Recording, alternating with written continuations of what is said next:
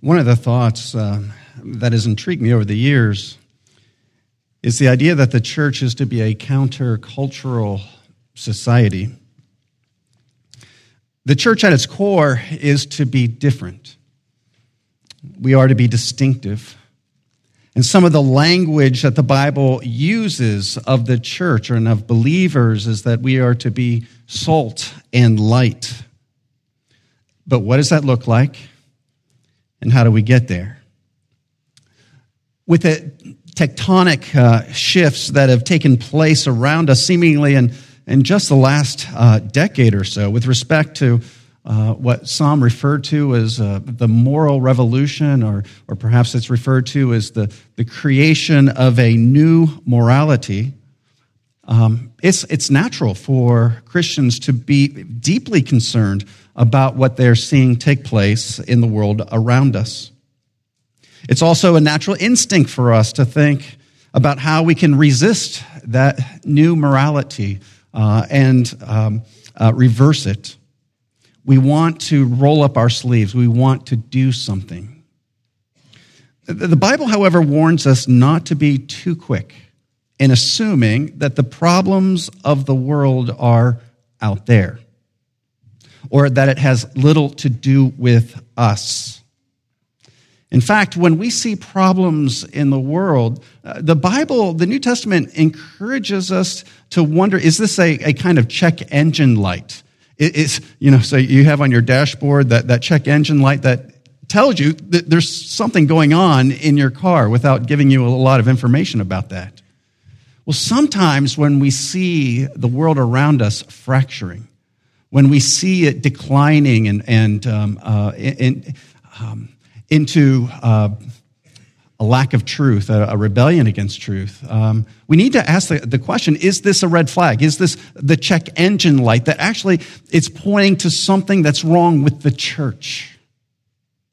Jesus himself, he teaches us that before we can address the splinter in our brother's eye, we first need to deal with the log in our own eye. And the New Testament warns us in 1 Peter that judgment, that is the cleaning things up, well, judgment begins with the household of God. And this is why this sharply worded passage that we're going to be reading from the Apostle Paul to the Corinthians is of great relevance for us. It's a call for both Christians and as individuals and as a church to recognize our identity as the temple of the living God and the need for us as believers and as a church to renounce the world, the worldliness of the world, and to pursue a new way of holiness. And so with that, would you rise for the reading of God's word? This is 2 Corinthians chapter 6, verses 14 through chapter 7, verse 1. The Apostle Paul writes, "Do not be unequally yoked with unbelievers. For what partnership has righteousness with lawlessness? Or what fellowship has light with darkness? What accord has Christ with Belial? Or what portion does a believer share with an unbeliever? What agreement has the temple of God with idols? For we are the temple of the living God. As God said, I will make my dwelling among them and walk among them. And I will be their God, and they shall be my people. Therefore go out from their midst and be separate from them, says the Lord, and touch no unclean thing. Then I will welcome you, and I will be a father to you, and you shall be sons and daughters to me, says the Lord Almighty. Since we have these promises, beloved, let us cleanse ourselves from every defilement of body and spirit, bringing holiness to completion in the fear of God." Would you pray with me? Give us, O Lord, a pure judgment, a sincere love of your word, that we would not be deceived and carried away by every falsehood, but that we might grow in grace and in the knowledge of our Lord and Savior, Jesus Christ. Amen. You may be seated.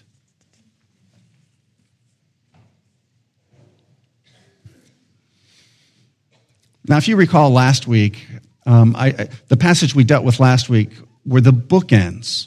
They were the opening and the closing of this passage. And in those bookends, the apostle was reaffirming his genuine love for these Christians, for this church, for the Corinthians.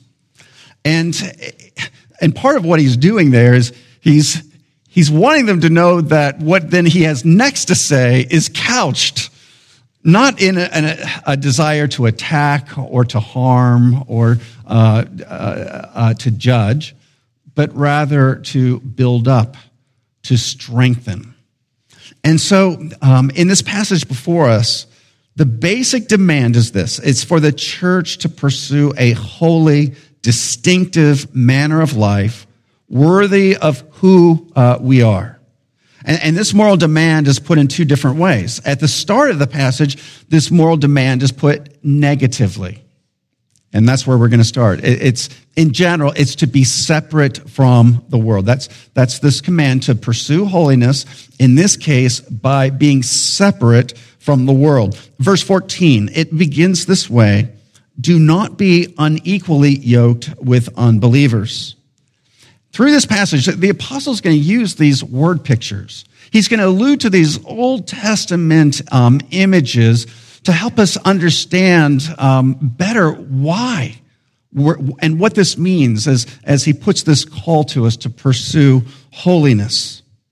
Well, this word picture of being unequally yoked is rooted in a passage like Deuteronomy chapter 22, verse 10. And there in Deuteronomy, we just simply read this: you shall not plow with an ox and a donkey together. Okay? You shall not, the idea is you don't want to yoke a donkey and an ox together in order to plow a field. Well, why? Well, because you're binding them together. So the yoke is that wooden fastener that would come over the necks of the animals and keep them together. But the problem is that an ox and donkey are a very different size. They have very different strength, a very different gait.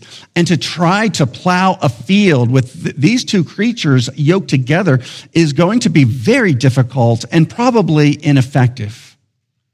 And so the apostle uses this imagery to say to these Corinthians that those close partnerships with unbelievers, especially in the spiritual realm, especially where it impacts or influences our walk with God, our worship with God. These close partnerships with unbelievers needs to be avoided. In the context of 2 Corinthians, it does appear, and he doesn't make this explicit, but in the context, likely what Paul has in mind here are these false teachers that have infiltrated the church at Corinth, who have been given a position to speak, who have been given a position of influence, and this alliance, this partnership is doing grave damage because these false teachers are undermining, they have rejected the apostolic authority of the Apostle Paul. They have undermined what he is teaching, including the core of the gospel itself. And so he's saying, you are unequally yoked when it comes to allowing these false teachers to have influence within your church. But this clearly has ramifications for other close, intimate relationships that believers may want to have with unbelievers. For instance, the New Testament expectations for believers is that they are to be equally yoked in marriage. This means that we are only permitted to marry another believer. In 1 Corinthians 7, the Apostle Paul writes, "A wife is bound to her husband as long as he lives. But if her husband dies, she is free to be married to whom she wishes." So she has freedom to be remarried, but only in the Lord. Only in the Lord. Or you can marry whoever you want with the proviso that they are a fellow believer. Now, many will wonder, is this too much of a limitation? But this isn't about taking away the Christian's freedom. This is in the context of God's desire for our best. God knows, he desires for his children to have marriages that flourish, where husband and wife are on the same page. And when a believer is married to a non-believer, a non-Christian, you can share a lot of interests and values together. But there comes a point at that deepest level of commitment, that your deepest affections and desires, and ultimately your spiritual beliefs, those you can't share. And it can lead to this inequality, as Paul describes, the ox yoked with a donkey, and it can make things very challenging. God declares this for our good. And you could also say, again, this is not explicit, but that same logic would even apply to dating relationships. You know, if you're dating, there's not an explicit command, you must not date a non-Christian. But that logic would certainly indicate it's not wise. Where's this going to go? There may be exceptions to that, but certainly it would not be consistent with biblical wisdom. This principle might also apply to close business partnerships where two people are bound together and where spiritual principles need to be shared. Why? Because when you start a business with someone, or you you co-own a business with someone, there are so many ethical issues that have to do with the use of finances, ethical issues about how to treat your employees. And so many of these are influenced, they're directed by our Christian commitments. And so that can also be a place where that close partnership should be avoided. The demand is put in a slightly different way just a few verses later in verse 17. In verse 17, the apostle says, and he's quoting here from Isaiah, he says, "Therefore go out from their midst and be separate from them, says the Lord, and touch no unclean thing, then I will welcome you."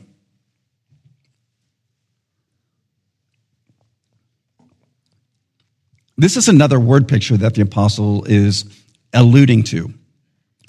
He's alluding to this passage in Isaiah 52, and in the context of Isaiah, this is a word to the Jewish exiles who are living in the pagan empire of Babylon.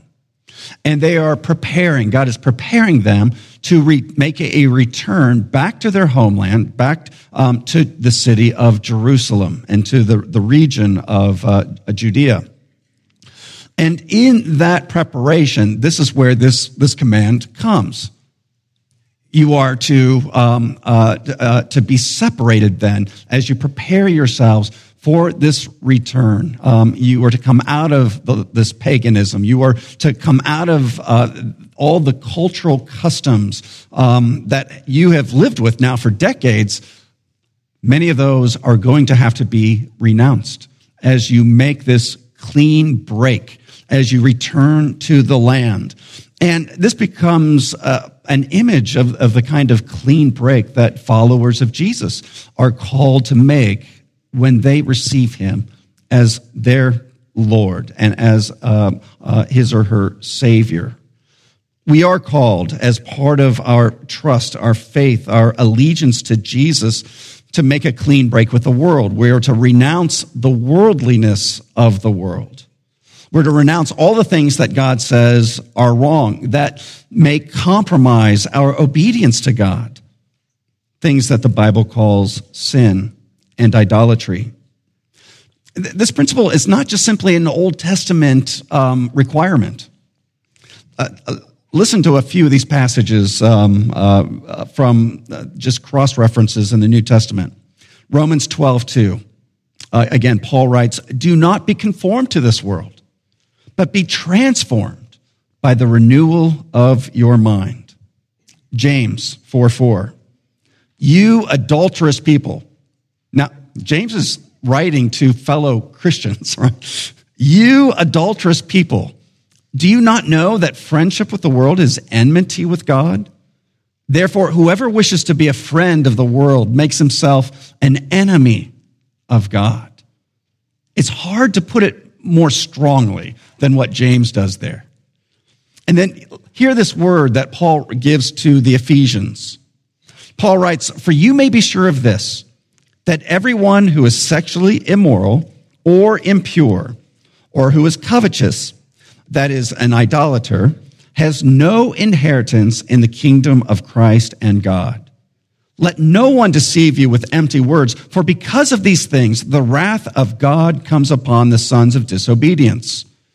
Therefore, do not associate," again, that is, don't be closely bound with them. "For at one time you were in darkness, but now you are light in the Lord. Walk as children of light." The basis for this moral demand is found then in verses 14 through 18. The first thing to note is that there are two, and I'm going to just say two things about the basis here. One is that there are two antithetical principles that run through the world around us.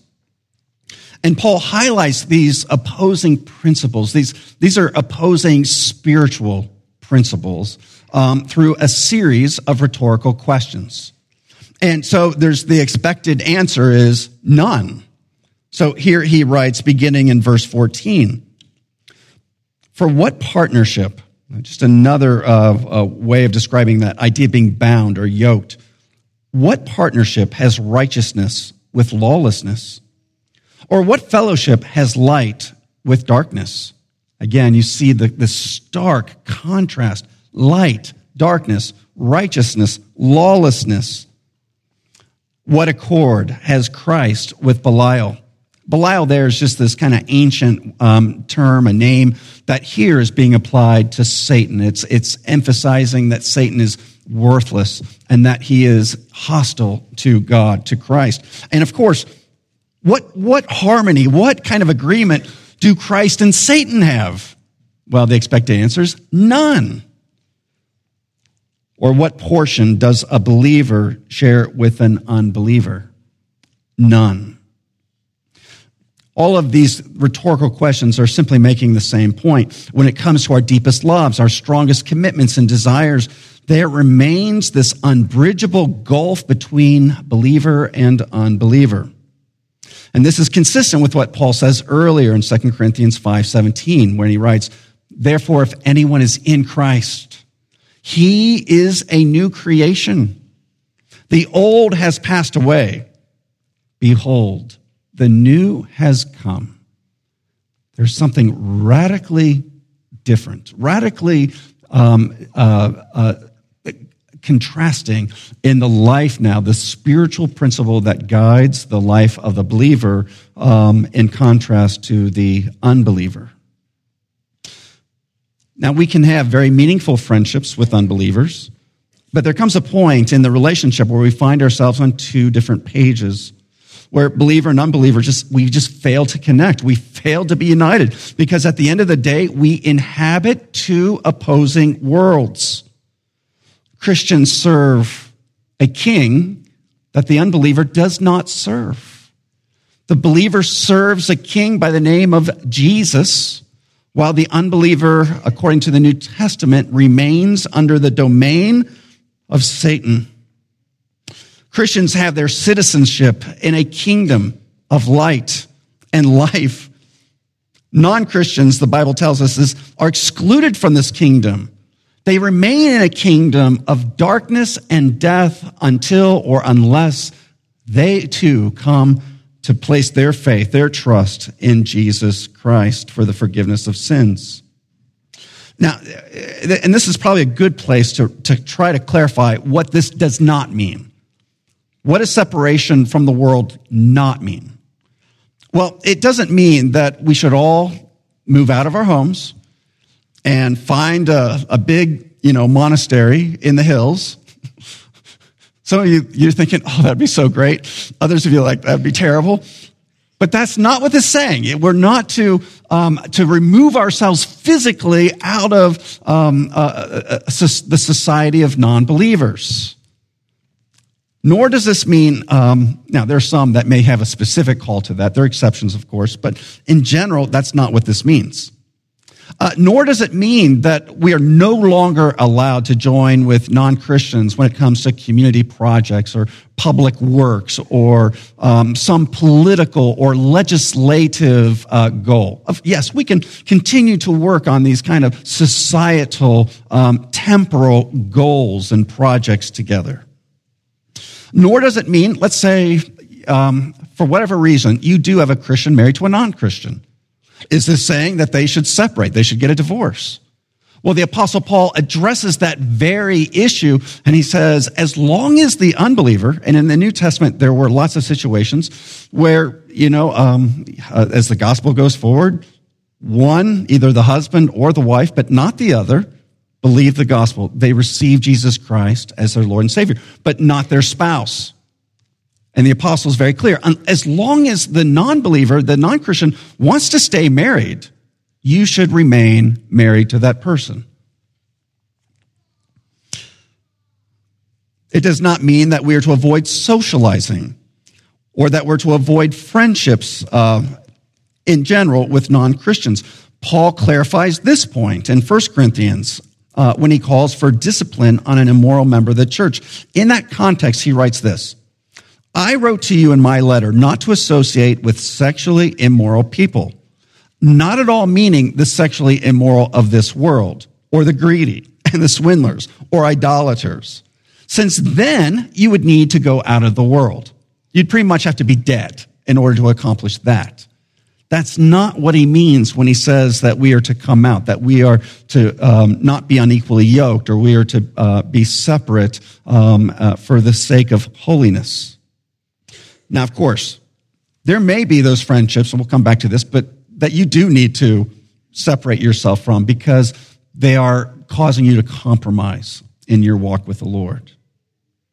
And we should also recall that Jesus himself models for us hospitality with unbelievers. He's eating with sinners and tax collectors and scandalizing the religious leaders who are witnessing his behavior on this point. Indeed, what Paul says in 2 Corinthians, it does not negate the Great Commission. Go therefore and make disciples of all nations, baptizing them in the name of the Father and of the Son and of the Holy Spirit. Now, with all this said, this is not paint by numbers. This requires discernment. This requires judgment, sometimes mature judgment.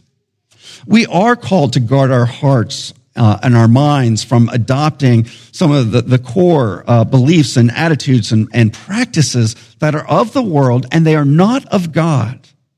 And there may be some situations where we are called to separate ourselves from individuals, from particular friends who they're just, because of their own commitments and because of their relationship to us, they are influencing us in a manner that is leading or tempting us to compromise our love, our faith in the Lord Jesus. Again, this requires discernment. If you're younger, this is a place where you want to go. Maybe you should talk to your mom and dad, or if it makes better sense to find someone who's more mature, someone who's just an experienced Christian, just go to them and describe the situation and ask for their advice. Well, not only are there these two opposing, antithetical principles in the world, Paul continues by explaining something very important about our identity in Christ. He wants us to understand that part of the basis of this separation is that we are the temple of the living God. Again, verse 16. And this is the last of his rhetorical questions. They've kind of been building up. What agreement has the temple of God with idols? As God said, for we are the temple of the living God, as God said, I will make my dwelling among them and walk among them, and I will be their God, and they shall be my people. Now, Paul is saying something that people in the ancient world would get far quicker than we moderns will get. And this is how a temple is perceived. We don't have, temples anymore, especially, idolatrous temples for the most part. But in the ancient world, temples are where the gods would, this would be their house. This would be the habitation of the particular god. And in this case, he's referring specifically to the temple that was in Jerusalem. The Jewish people's understanding of the temple was, this is where the glorious, holy presence of Yahweh was uniquely found. And this is what Paul means when he says that part of this temple idea is the idea that I will be your God, and you will be my people, and I will dwell among you. Well, the temple's where God's presence is uniquely found. And this has always then meant that the temple is a sacred place. It is a holy place. You have to be careful even how you speak about the temple. And in ancient Israel, you had to be careful about who you brought to the temple and how close they could get to the temple, so sacred and holy the temple was. And so here's what Paul's saying. No longer does God dwell in a building. Now God has made his holy presence among his people. The Spirit of God has been poured out on believers. And he makes his habitation in our lives. And when we come together, he makes his habitation in the midst of his people. We are right now in the holy presence of God. And what James says is still true today. We are an adulterous people.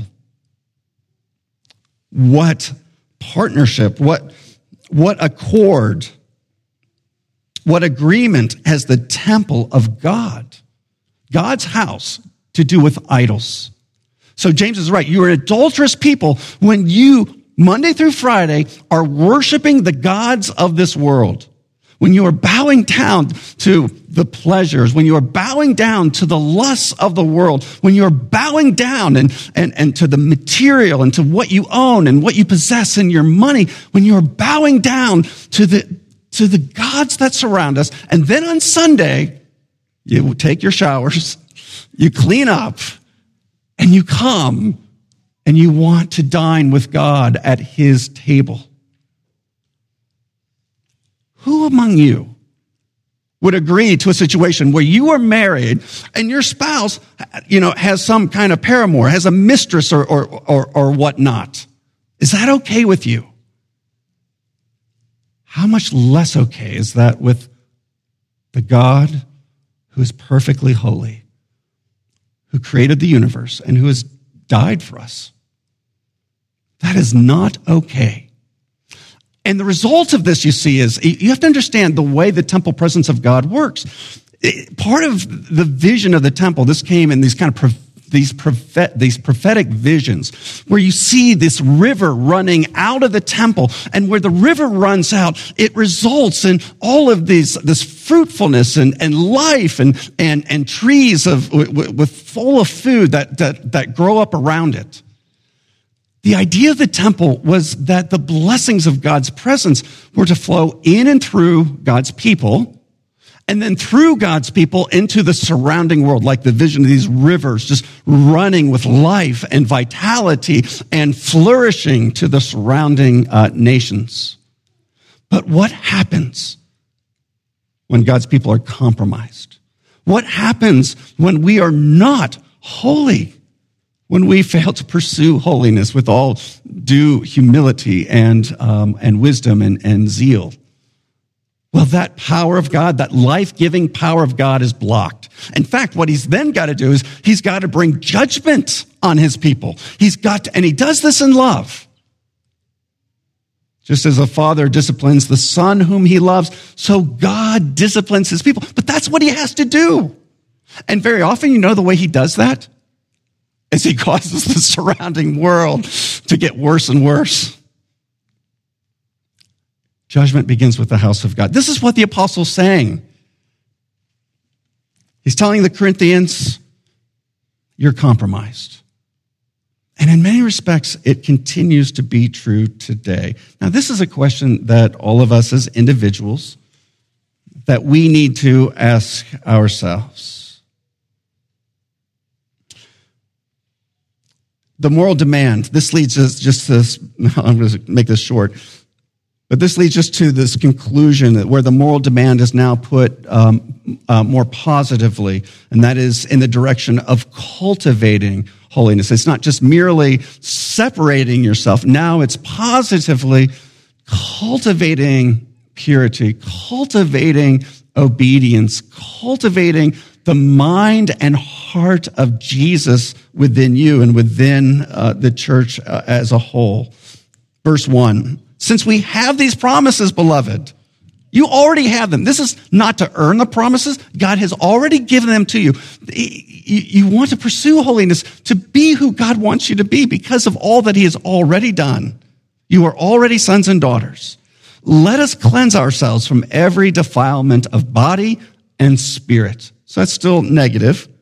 But here's the positive, bringing holiness to completion in the fear of God. Now, so many times we think of holiness as a killjoy. Oh, if I do what God wants me to do, I'm going to be the most unhappy person.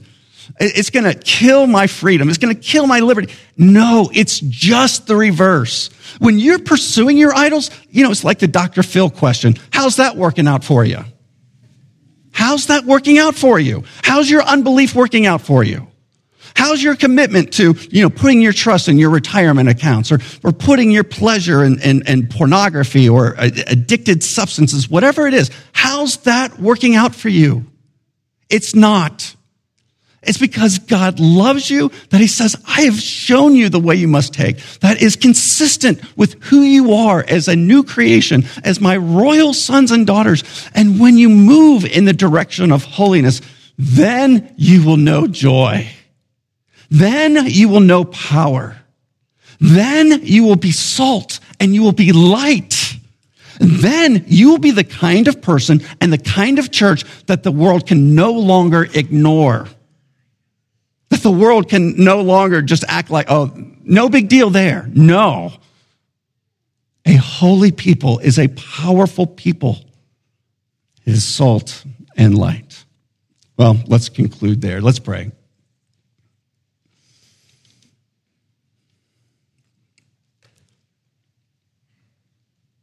Lord Almighty, our God and our Holy Father, it is yours to have pity and to save, and it is ours to praise your name, for you are never far from us.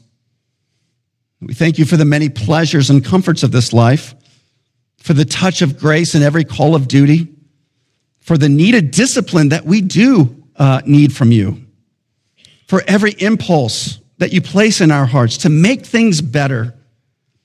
And in spite of our sinful stubbornness, our ingratitude, you continue to grant the means of grace for our holiness. Lord, grant us such thankfulness for all of your mercies that we, putting off all grumbling and complaining, Lord, that we might always live to your praise, to the praise of your glorious grace through Jesus Christ our Lord. Amen.